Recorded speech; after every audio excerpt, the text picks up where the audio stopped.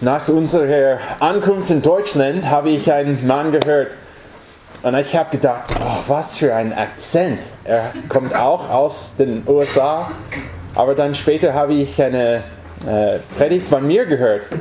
Dann habe ich gedacht, oh nein, so eine starke Akzent habe ich auch.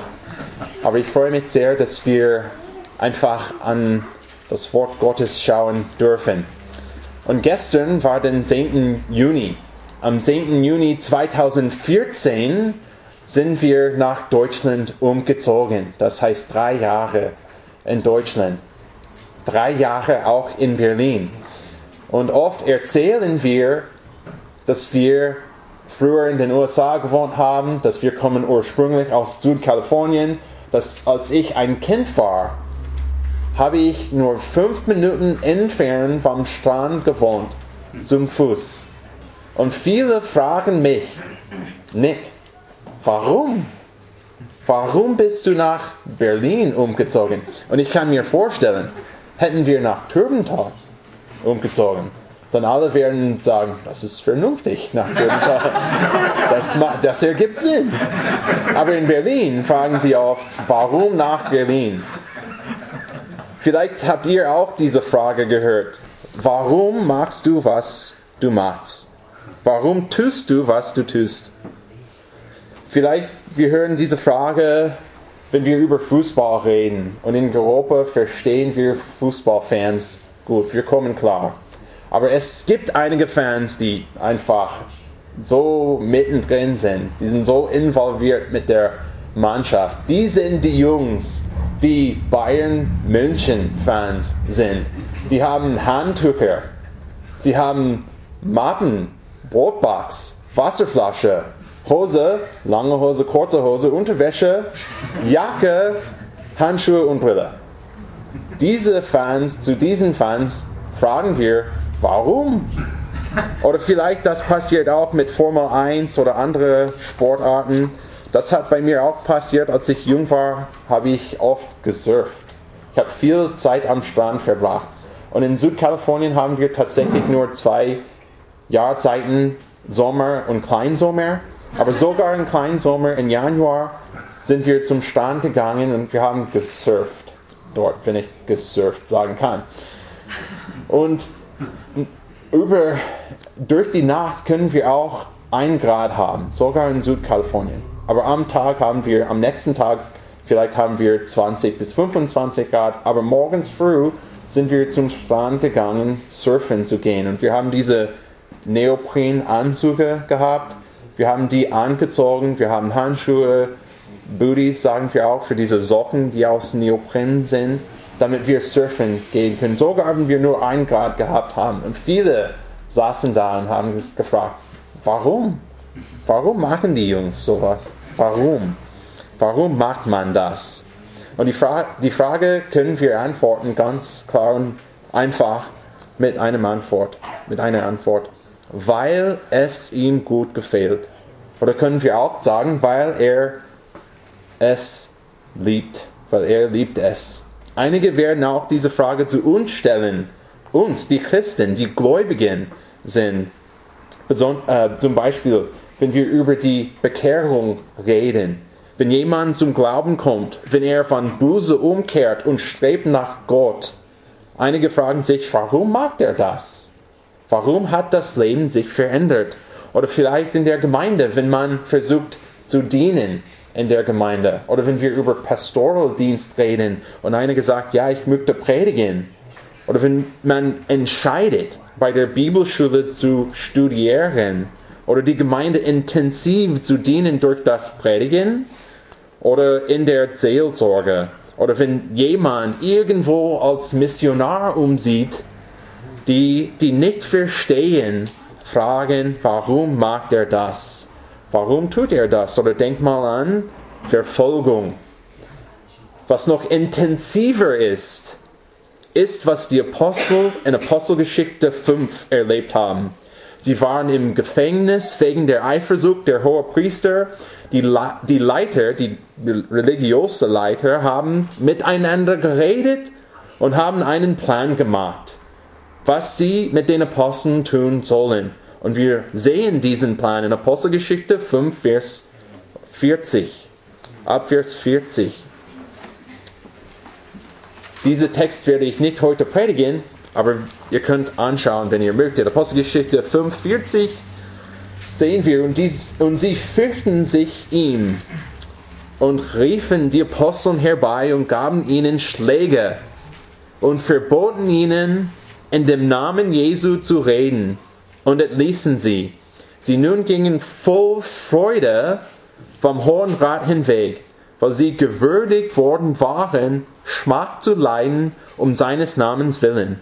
Und sie hörten nicht auf, jeden Tag im Tempel und in den Häusern zu lehren und das Evangelium von Jesus, dem Christus, zu verkündigen. Nach den Schlägen gingen sie voll Freude. Warum tut man das? Weil sie für diesen Leben, oder besser ausgedrückt, weil sie für ihn, für den Herrn Jesus Christus leben. Sie leben Christus willen. Die Tatsache im Westen ist oft etwas anderes. Und wir widerspiegeln die Apostel nicht. Wir genießen das bequemliches Leben. Und wenn wir nicht achten und aufpassen, das Streben nach Bequemlichkeit oder das Streben nach Gemütlichkeit oder das Streben nach einem schönen Leben, kann unseren Dienst ablenken, sogar zerstören. Und wir haben aber nicht genügend Zeit, abgelenkt zu werden.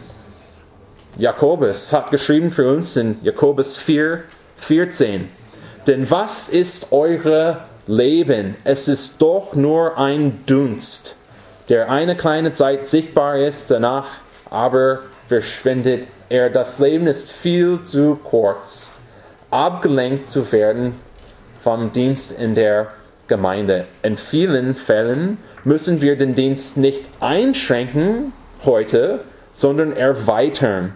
Aber die Schwierigkeiten des Dienstes und die Schwierigkeiten des Lebens können uns von diesem Auftrag verhindern. Wie können wir die Bedrängnisse überwinden, diese Schwierigkeiten im Leben überwinden, damit wir in den Fußstapfen wandeln können von denen, die mit Freude gelitten haben? Nehmt eure Bibeln raus und schaut mal an Kolosser 1, 24 bis 29. Kolosser 1, 24 bis 29. Dieser Text ist der Text, den ich heute predigen möchte. Und in diesem Abschnitt, in diesem Text werden wir 4 Prinzipien sehen, die uns leiten, um die Schwierigkeiten des guten Dienstes zu überwinden. Und wir verstehen, es gibt Schwierigkeiten, wenn wir der Gemeinde dienen möchten. Wenn wir ein bisschen mehr für die Gemeinde machen möchten, wenn wir ein bisschen mehr involviert sind, dann oft kommen Schwierigkeiten. Und wir möchten reagieren in einer biblischen Art und Weise. Und hier von diesem Text werden wir sehen 4 Prinzipien, die uns helfen, weiterzugehen im Dienst. Lass mich diesen Text für uns vorlesen. Kolosser 1, 24 bis 29. Jetzt freue ich mich in meinen Leiden, die ich euretwillen erleide. Und ich erfülle meinerseits in meinem Fleisch, was noch an Bedrängnisse des Christus aussteht, seines Leibes willen, welcher die Gemeinde ist, deren Diener bin ich geworden gemäß der Haushalterschaft, die mir von Gott für euch gegeben ist, dass ich das Wort Gottes voll ausrichten soll, nämlich das Geheimnis, das verborgen war, seitdem es Weltzeiten und Geschlechter gibt, das jetzt aber seinen Heiligen offenbar gemacht worden ist. Ihnen wollte Gott bekannt machen, was der Reichtum der Herrlichkeit dieses Geheimnisses unter den Heiden ist, nämlich Christus in euch, die Hoffnung der Herrlichkeit. Ihn verkündigen wir, indem wir jeden Menschen ermahnen und jeden Menschen lehren in aller Weisheit, jeden Menschen vollkommen in Christus Jesus darzustellen. dafür arbeite und ringe ich auch gemäß seiner wirksamen Kraft, die in mir wirkt, mit Macht. Und hier sehen wir wieder das ungewöhnliche Paar der Freude im Leiden. Wie kann das sein?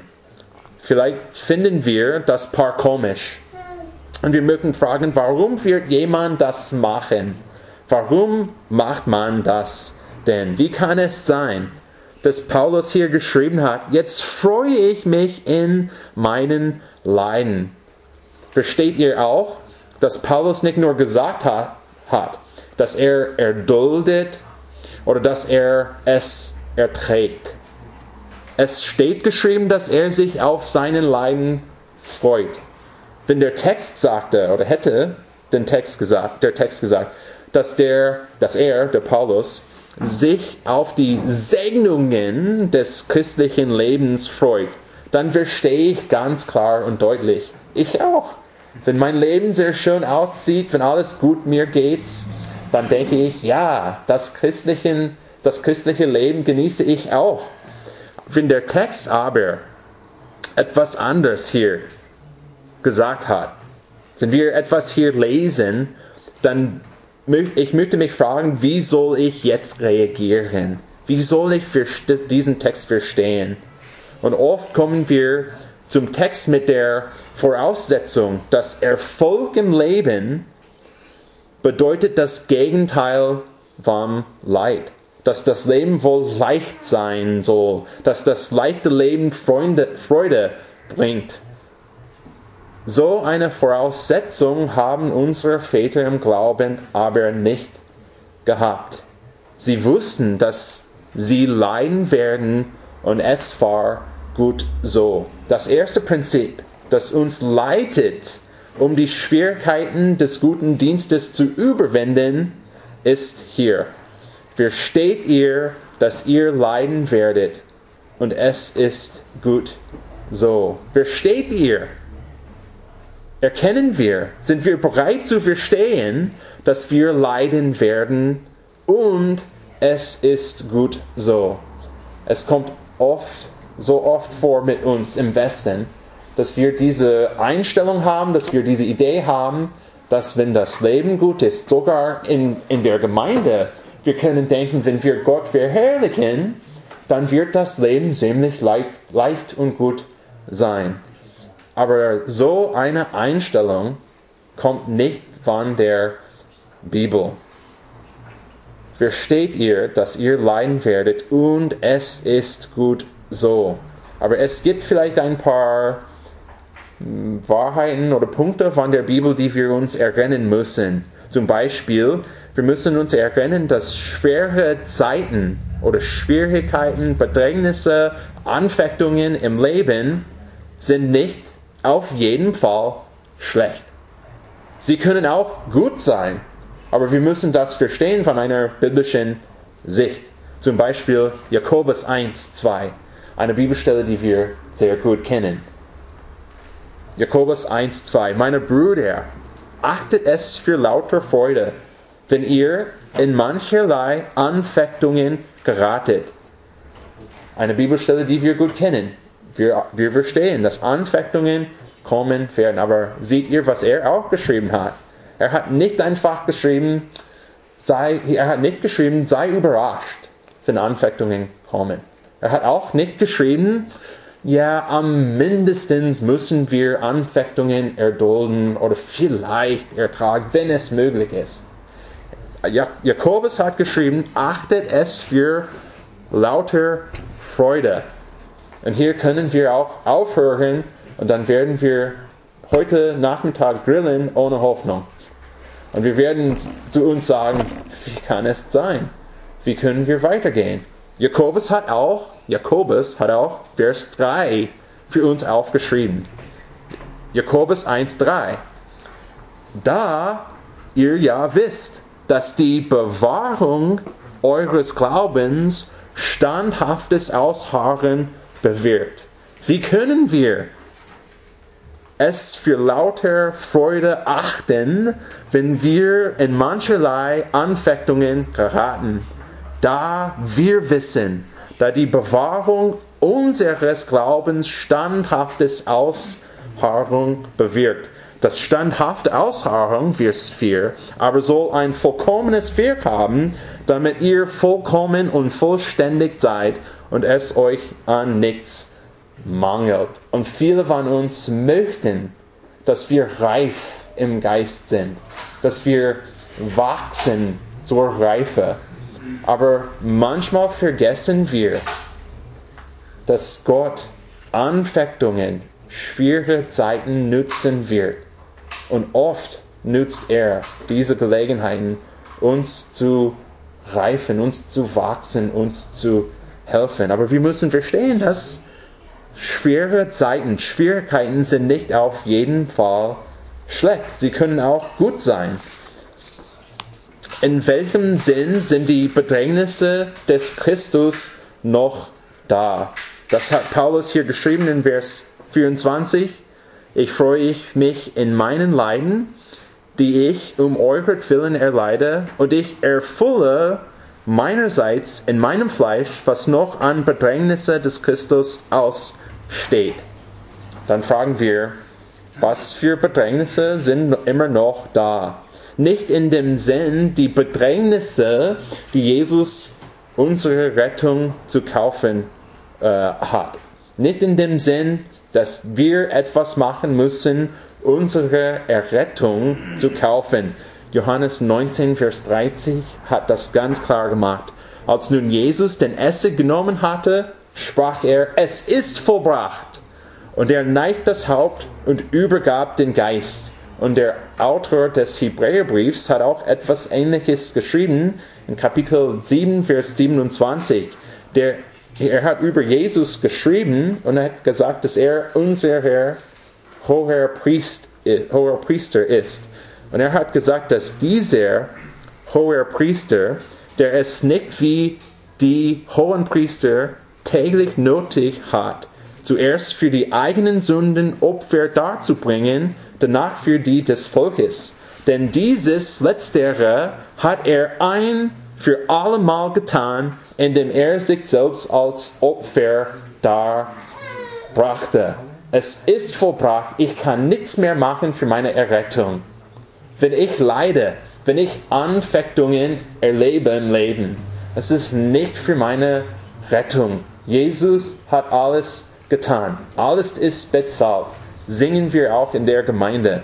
Aber es gilt in dem Sinn, es gibt noch einen Sinn, dass es immer noch viele Arbeit, die Gemeinde zu bilden gibt. Es gibt immer noch Arbeit. Es gibt Aufgaben. Es gibt Sachen, die wir machen müssen, die Gemeinde aufzubauen. Und Paulus hat hier in Kolosser 1, 24 ein spezifisches Wort gebraucht.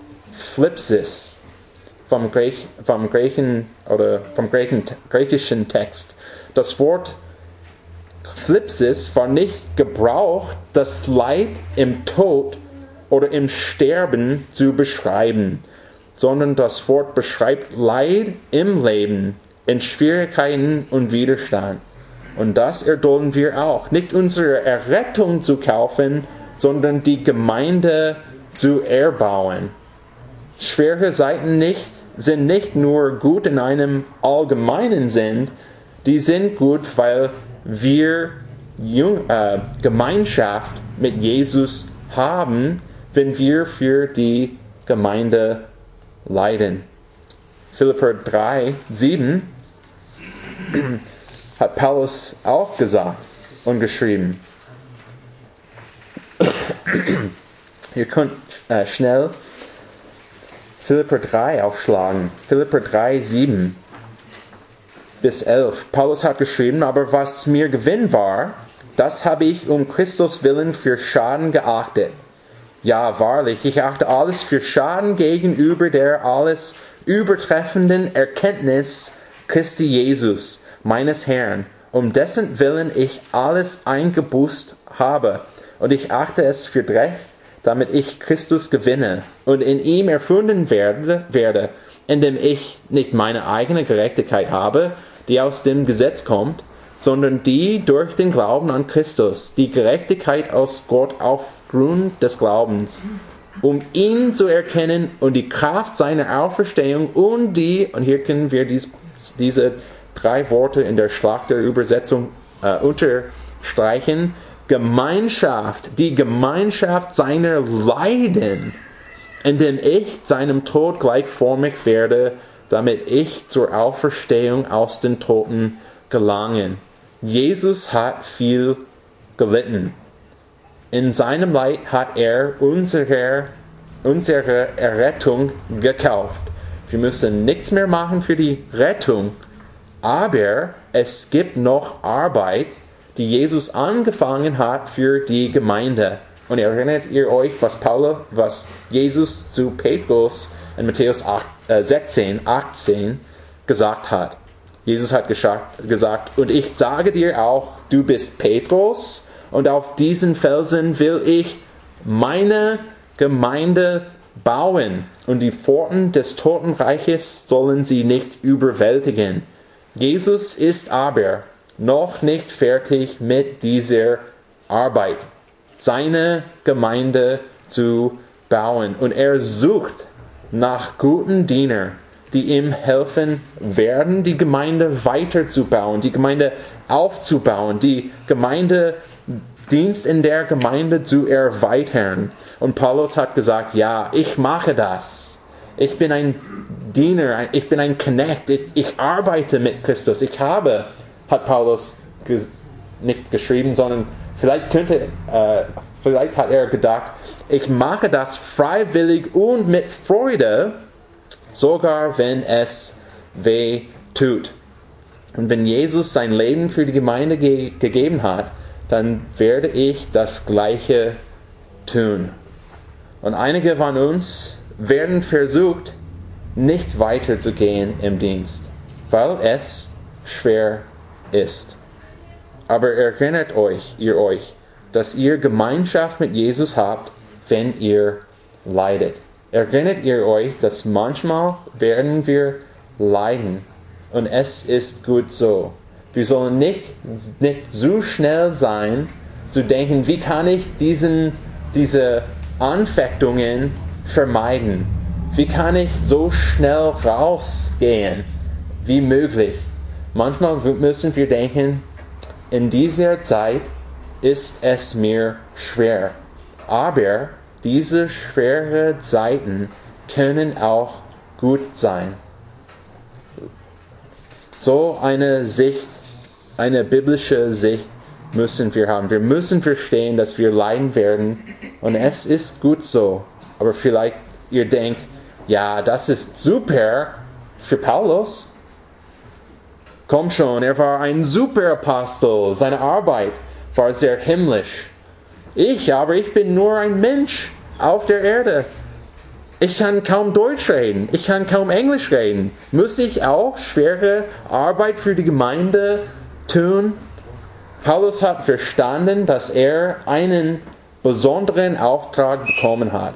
Und er schreibt so hier in Verse 25 bis 27 hier in Kolosser 1. Er hat geschrieben, deren Diener bin ich geworden gemäß der Haushalterschaft, ein Schlüsselwort für uns im Text, der Haushalterschaft, die mir von Gott für euch gegeben ist, dass ich das Wort Gottes voll ausrichten soll, nämlich das Geheimnis, das verborgen war, seitdem es Weltzeiten und Geschlechter gibt, das jetzt aber seinen Heiligen offenbar gemacht worden ist. Ihnen wollte Gott bekannt machen, was der Reichtum der Herrlichkeit dieses Geheimnisses unter den Heiden ist, nämlich Christus in euch, die Hoffnung der Herrlichkeit. Gott hat für die Gemeinde Diener und seine Heiligen eingesetzt, das Wort Gottes, das Evangelium, das Geheimnis Christus in euch bekannt zu machen.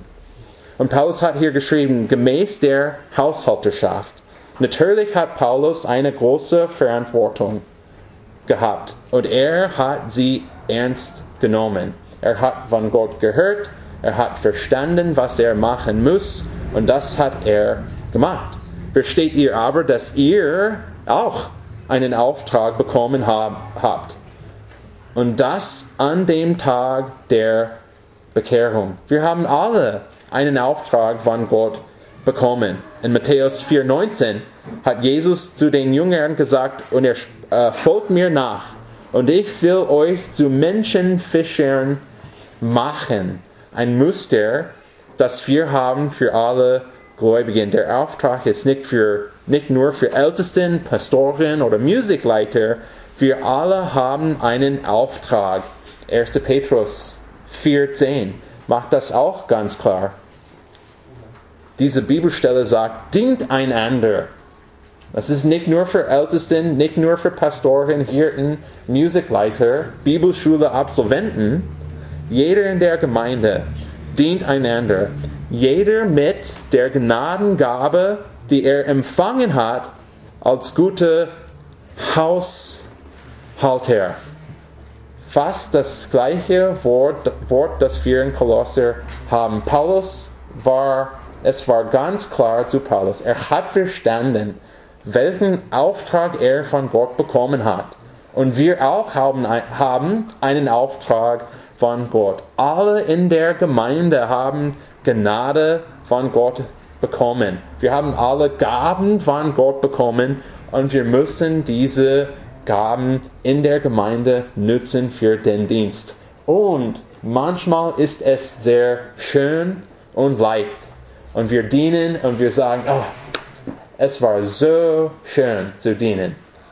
Und manchmal wäre es schwer. Und wir werden leiden. Aber wir sollen in diesen Zeiten auch sagen, preis den Herrn. Preis den Herrn. Lasst uns Gott loben, weil er uns einen Auftrag gegeben hat und wir möchten einfach treue Diener sein. Das zweite Prinzip, das uns leitet, um die Schwierigkeiten des guten Dienstes zu überwinden, ist, nimmt euren Auftrag ernst. Nimmt euren Auftrag ernst. Wenn wir an Paulus schauen und sehen, dass er seinen Auftrag ernst genommen hat, dass er bereit war, alles zu machen, Gott zu verherrlichen in der Weise, die er Gott gedient hat, dann sollen wir auch sagen, ja, ich möchte das auch machen. Ich verstehe, dass ich einen Auftrag habe und ich möchte auch Gott dienen. Wir lesen in Vers 25 von Kolosser 1. Deren Diener bin ich geworden, gemäß der Haushalterschaft, die mir von Gott für euch gegeben ist, dass ich das Wort Gottes voll ausrichten soll. Es ist klar in unserem Text, dass Haushalterschaft von Gott kommt. Gott ist derjenige, der sein Volk zum Dienst gerufen hat. Paulus war sicher des Anrufes Gottes. Apostelgeschichte 26 hat er über seine Bekehrung geschrieben oder geredet und Lukas hat aufgeschrieben für uns. Und er hat gesagt, dass ich mitten am Tag auf dem Weg, o König, von Himmel, der ein Licht heller als der Glanz der Sonne, das mich und meine Reisegefährten umleuchtete. Als wir aber alle zur Erde fielen, hörte ich eine Stimme zu mir reden und in hebräischer Sprache sagen, Saul, Saul, warum verfolgst du mich?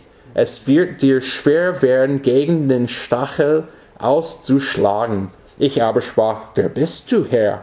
Er aber sprach, ich bin Jesus, den du verfolgst. Von diesem Punkt an war Paulus ganz anders, weil er die Stimme Gottes gehört hat und gehorcht hat. Und bist du überzeugt, dass du einen Auftrag hast? Du bist wichtig in der Gemeinde und nicht nur in der Gemeinde in einem allgemeinen Sinn, sondern hier in dieser Gemeinde, wo du bist. Du bist wichtig. Und jetzt können wir uns fragen, okay, das war auch gut für Paulus. Er hat die Stimme Gott gehört. Aber was ist mit mir? Wie kann ich wissen, was ich in der Gemeinde machen muss oder machen soll? Und ich würde sagen, wir alle einen Auftrag haben von Gott. Und von diesem Text, von Kolosser 1, können wir sehen, ein Teil vom Dienst, der alle wichtig ist. Oder wir können auch mit Matthäus 28 anfangen. Ihr kennt gut Matthäus 28, nicht wahr? Wenn wir Matthäus 28 sagen, dann wir denken alle an einen Auftrag. Wir lesen hier in Vers 18 von Matthäus 28. Und Jesus trat herzu, redete mit ihnen und sprach, mir ist gegeben alle Macht im Himmel und auf Erde. So, und hier kommt denn der Auftrag. So, geht nun hin und macht zu Jüngern alle Völker und tauft sie in den Namen des Vaters und des Sohnes und des Heiligen Geistes und lehrt, wir können hier unterstreichen auch, und lehrt sie alles halten, was ich auch befohlen habe. Und siehe, ich bin bei euch alle Tage bis an das Ende der Weltzeit. Amen. Ich möchte auch betonen, dass dieser Text nicht nur für Ältesten, nicht nur für Hirten, nicht nur für Prediger, nicht nur für Bibelschule-Absolventen ist. Wir haben alle einen Teil, oder wir teilnehmen, wir haben alle eine Verantwortung hier, diesen Auftrag der Gemeinde zu unterstützen. Seht ihr, wie wichtig in diesem Auftrag das Wort Gottes ist? Seht ihr, wie wichtig das Wort Gottes in eurem Auftrag ist? In Kolosser 1,25 hat Paulus geschrieben, dass ich das Wort Gottes voll ausrichten soll. Und wir können sagen, okay, das war ein Auftrag für Paulus. Aber wenn wir wenn wir Matthäus 28 lesen, dann verstehen wir auch, dass wir in unserem Auftrag das Wort Gottes voll ausreichen soll, dass wir eine Verantwortung haben, das Wort Gottes weiterzugeben, anderen zu lehren, haben wir gelesen in Vers 20 von Matthäus 28, das Wort Gottes weiterzugeben. Das ist, was wir hier auch im Kontext in Kolosser 1, 28 sehen. Paulus hat geschrieben, ihn verkündigen wir, indem wir jeden Menschen ermahnen und jeden Menschen lehren in aller Weisheit, um jeden Menschen vollkommen in Christus Jesus darzustellen. Und ich kann mir vorstellen, dass einige von uns sagen, okay, jetzt verstehe ich, dass manchmal ich leiden werde. Und ich muss meinen Auftrag wahrnehmen. Aber was für einen Auftrag habe ich? Ja, die Prediger, die müssen das Wort Gottes weitergeben. Oder vielleicht die besonders begabt sind. Sie haben eine Verantwortung, das Wort Gottes weiterzugeben. Aber ich würde sagen, von der Schrift, von der Bibel, haben wir alle, jeder Mitglied in der Gemeinde hat eine Verantwortung, das Wort Gottes weiterzugeben. Vielleicht das bedeutet nicht, dass alle vorne kommen und predigten. Das verstehen wir. Es gibt andere Bibelstellen. Laut 1. Timotheus 2. Frauen dürfen nicht nach vorne kommen und predigten. Das verstehen wir. Aber das bedeutet nicht, dass Frauen der Gemeinde keine Verantwortung haben oder sind nicht verpflichtet, das Wort Gottes weiterzugeben. Wenn wir Titus 2, 2-3 lesen, dann sehen wir, wie wichtig es ist, dass die alten Frauen in der Gemeinde, die jungen Frauen das Gute lehren zuerst und jungen Frauen anleiten. Man kann nicht einfach sagen, oh, ich bin eine Frau, deshalb habe ich keine Verantwortung, das Wort Gottes weiterzugeben. Das ist nicht mein Dienst. Ich bin eine Frau. Das ist nicht, was Gott von uns erwartet. Frauen haben auch Lehrdienst. Man kann auch nicht sagen, aber ich bin nicht besonders reif. Deshalb kann ich das Wort Gottes nicht weitergeben. Ich verstehe, vielleicht du kommst nicht nach vorne am Sonntagmorgen und predigst. Das verstehe ich. Aber hast du Freunde? Hast du eine Frau? Hast du einen Mann? Hast du Kinder? Wenn ja, dann hast du auch einen Lehrdienst. Und wir sind verpflichtet, das Wort Gottes weiterzugeben. Und das ist nicht gefährlich. Wir sollen uns nicht fürchten. Wir sollen nicht sagen, oh nein, ich kann mir nicht vorstellen, dass ich das Wort Gottes weitergeben soll.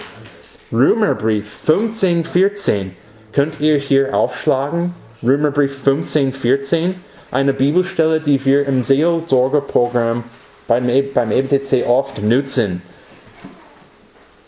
Römerbrief 15, 14. Eine Bibelstelle, die nicht uns schlägt, sondern uns aufbaut. Eine Bibelstelle, wo wir ein bisschen Ermutigung bekommen. Paulus hat geschrieben, nicht selbst habe aber, meine Brüder, die feste Überzeugung von euch, dass auch ihr selbst voll Gütigkeit seid, erfüllt mit aller Erkenntnis und fähig, einander zu ermahnen. Eine Bibelstelle, die nicht nur für Ältesten ist. Eine Bibelstelle, die nicht nur für Männer ist. Eine Bibelstelle, die für alle Gläubigen ist. Wenn wir das Wort Gottes aufessen, wenn wir das Wort Gottes reinnehmen, wenn wir das Wort Gottes lesen, wie wir heute gesungen haben, Dini Bibel, haben wir gesungen. Jeden Tag, wenn wir das Wort Gottes genießen, wenn wir das Wort Gottes auswendig lernen, dann werden wir auch voll Gütigkeit werden. Und wenn wir voll Gütigkeit werden und sind, dann haben wir eine Gelegenheit, das gute Lehre, das gute Wort weiterzugeben. Kolosser 3, 16. Auch eine Bibelstelle, die ich dieses Wochenende schon gehört habe, aber eine Bibelstelle, die uns so hilfreich ist. Die Wahrheit ist vielleicht auch einfach, aber eine Wahrheit, die wir anwenden müssen. Kolosser 3, 16.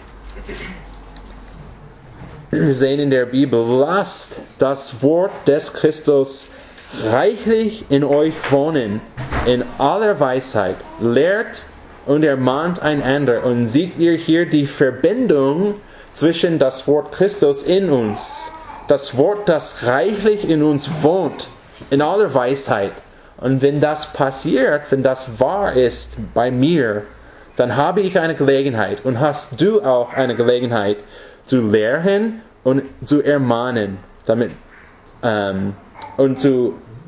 Laut dem Text hier, und singt mit Psalmen und Lobgesänge und geistlichen Liedern dem Herrn lieblich in eurem Herzen. Diese Wahrheiten sind für alle in der Gemeinde. Und meine Schwiegermutter ist eine super Vorbilderin oder ein Vorbild davon. Und sie ist nie in die Bibelschule gewesen. Sie hat durch viele Jahre die Bibel gelesen. Sie hat gute Predigten gehört. Und sie predigt nicht. Aber als ich jung war, als ich ein Teenie, habe ich meine Frau kennengelernt. Ich habe so viel Zeit bei meinen zukünftigen Schwiegereltern verbracht. Und meine Schwiegermutter, sie hat schöne Blumen im Haus. Meine Schwiegereltern wohnen am Strand, sie haben viele Sonne. Und die Blumen bei meiner Schwiegermutter, sie sind so schön. Und sie setzt oft diese Blumen auf den Tisch und sie sagt einfach, wow, Gott ist so gut. Seht ihr oder siehst du nicht, was er geschaffen hat? Und dann wir gucken aufs Meer und sie sagt, wow, Gott ist so herrlich. Wie groß ist Gott, dass er so viel Wasser schaffen kann? Und dann sehen wir, wenn die Sonne runtergeht, dann sagt sie, oh, Gott ist so herrlich. Siehst du nicht die Farben, die im Himmel sind?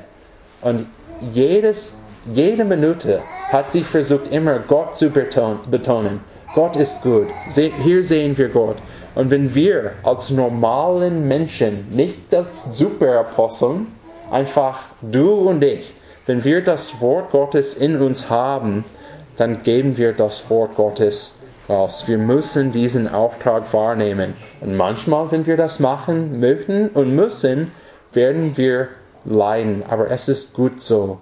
Wir müssen das Wort Gottes weitergeben. Und hier haben wir das dritte Prinzip, das uns leitet, um die Schwierigkeiten des guten Dienstes zu überwinden.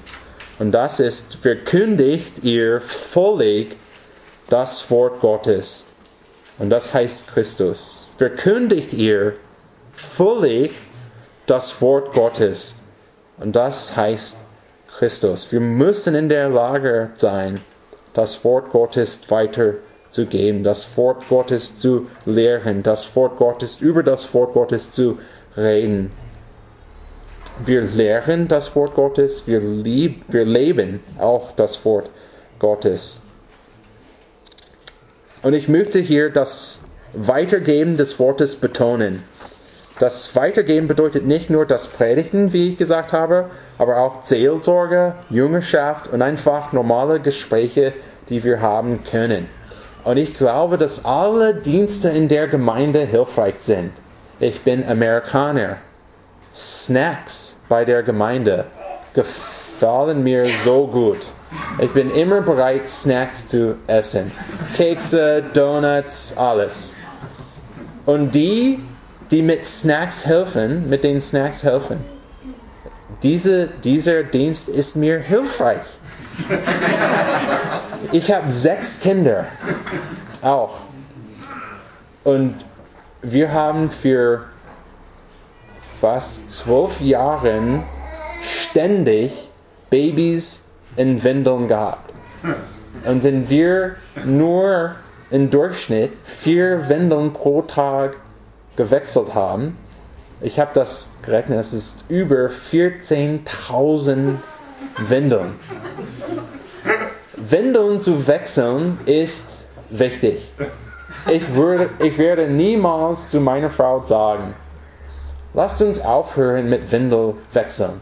Wir müssen das Wort Gottes weitergeben. Wir müssen Jüngerschaft zu Hause praktizieren. Nein, wir können das nicht machen.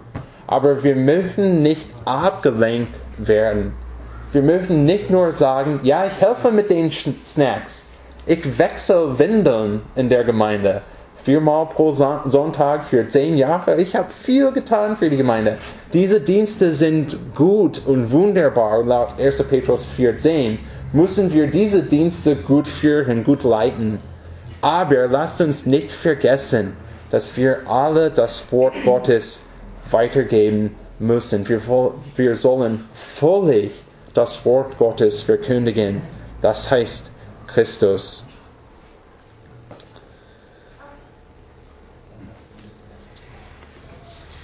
Super. In diesem Auftrag auch möchten wir nicht, dass wir das Wort Gottes zu uns selbst halten, sondern dass wir das Wort Gottes weitergeben. Und manchmal müssen wir mutig sein. Manchmal brauchen wir ein bisschen Ermutigung, weiterzugehen. Paulus, als er ein bisschen älter war, in Apostelgeschichte 20, sehen wir, was er auch zu dem Dienst gesagt hat. Und wir lesen in Apostelgeschichte 20 ab Vers 18, und als sie zu ihm gekommen waren, sprach er zu ihnen: Ihr wisst, wie ich mich vom ersten Tag an, als ich Asien betrat, die ganze Zeit unter euch verhalten habe, dass ich dem Herrn diente mit aller Demut, unter vielen Tränen und Anfechtungen, die mir widerführen durch die Nachstellungen der Juden. Und wie ich nichts verschwiegen habe von dem, was nützlich ist, sondern es euch verkündigt und euch gelehrt habe, öffentlich und in den Häusern, indem ich Juden und Griechen die Buße zu Gott und den Glauben an unseren Herrn Jesus Christus bezeugt habe. Sei nicht abgelenkt vom Dienst, weil Christus und sein Wort nicht im Zentrum sind. Aber dann vielleicht sagen wir, ja, aber solche Kraft habe ich nicht. Es ist zu schwer. Wenn wir denken, dass wir weiter im Dienst gehen sollen, sogar wenn es weh tut, wenn wir denken, oh, jetzt muss ich auch lernen, wie ich das Wort Gottes weitergeben kann, oh, das ist schwer. Dann vielleicht sagen wir, das ist gut für anderen. Oder vielleicht es gibt eine besondere Gabe, die ich brauche. Eine besondere Gnadegabe von Gott, diesen Auftrag zu erfüllen. Aber lasst uns zurück zum Kolosser 1 gehen und Vers 28 und 29 anschauen. Wie ich schon vorgelesen habe, Paulus hat geschrieben, ihn, das heißt Jesus, verkündigen wir, indem wir jeden Menschen ermahnen und jeden Menschen lehren in aller Weisheit, um jeden Menschen vollkommen in Christus Jesus darzustellen. Und hier sagen wir, wie schaffe ich das? Und Paulus hat geschrieben, Vers 29, dafür arbeite und ringe ich auch gemäß seiner, nicht meiner, sondern seiner wirksamen Kraft, die in mir wirkt mit Macht. Das vierte Prinzip, das uns leitet, um die Schwierigkeiten des guten Dienstes zu überwinden, ist, seid ihr eurer Abhängigkeit von Gott bewusst. Seid ihr eurer Abhängigkeit von Gott bewusst. Verstehen wir, wie abhängig wir sind. Verstehen wir, wie wir Kraft von Gott brauchen, weiter im Dienst zu gehen oder als Freude zu achten, wenn wir mancherlei Anfechtungen im Leben haben. Und das bedeutet, dass diese Kraft nicht von uns kommt, sondern von Gott. Das bedeutet auch, dass diese Kraft nicht von uns kommt, sondern von Jesus. Paulus hat geschrieben in 2. Korinther 4,5, denn wir verkündigen nicht uns selbst, sondern Christus Jesus, dass er der Herr ist und selbst aber als eure Knechte um Jesu willen. Wir sind nicht ich bin nicht der König. Ich habe keine Kraft, keine Autorität in mir selbst. Aber Jesus hat die Kraft, die ich brauche. Und Paulus hat auch geschrieben in 2. Korinther 3:3-6. Es ist ja offenbar, dass ihr ein Brief des Christus seid, durch unseren Dienst ausgefertigt, geschrieben nicht mit Tinten, sondern mit dem Geist des lebendigen Gottes, nicht auf steinerne Tafeln, sondern auf fleischerne Tafeln des Herzens. Und eine solche Zuversicht haben wir durch Christus zu Gott, nicht, dass wir von uns selber aus tüchtig waren, so dass wir uns etwas anrechnen dürften, als käme es aus uns selbst, sondern unsere Tüchtigkeit kommt von Gott, der uns auch tüchtig gemacht hat zu Dienern des neuen Bundes, nicht des Buchstabens, sondern des Geistes, denn der Buchstabe tötet, aber der Geist macht lebendig. Die Kraft, die wir brauchen, weiter im Dienst zu gehen, das Wort Gott voll zu verkündigen, kommt nicht von uns, sondern von Gott selbst. Und wir können nicht sagen, ja, wir haben gute Prinzipien gelernt, lasst uns nächste Woche anfangen, mehr und mehr zu machen ohne Gott. Es ist unmöglich. Dann werden wir abgelenkt werden. Oder wir werden abgelenkt. Wir werden diese Anfechtungen haben und sagen, mir ist zu schwer. Ich kann das nicht machen. Aber Paulus hat hier geschrieben in Kolosser 1:29, seine wirksame Kraft, die in mir wirkt mit Macht. Wir können das in uns selbst nicht machen. Wir müssen Gott vertrauen, wir müssen Gott folgen und um diese Kraft beten, die wir brauchen, weiter im Dienst zu gehen. Heute haben wir gesehen, viele können an uns schauen und fragen, warum macht ihr das? Warum machen Sie das in der Gemeinde in Turbental, beim Woodstock? Warum? Es ergibt keinen Sinn. Aber wir müssen sagen, wir machen das, weil wir unseren Herrn Jesus Christus lieben. Und wenn wir Jesus lieben, dann werden wir verstehen, dass wir leiden werden, wie er gelitten hat. Und es ist gut so.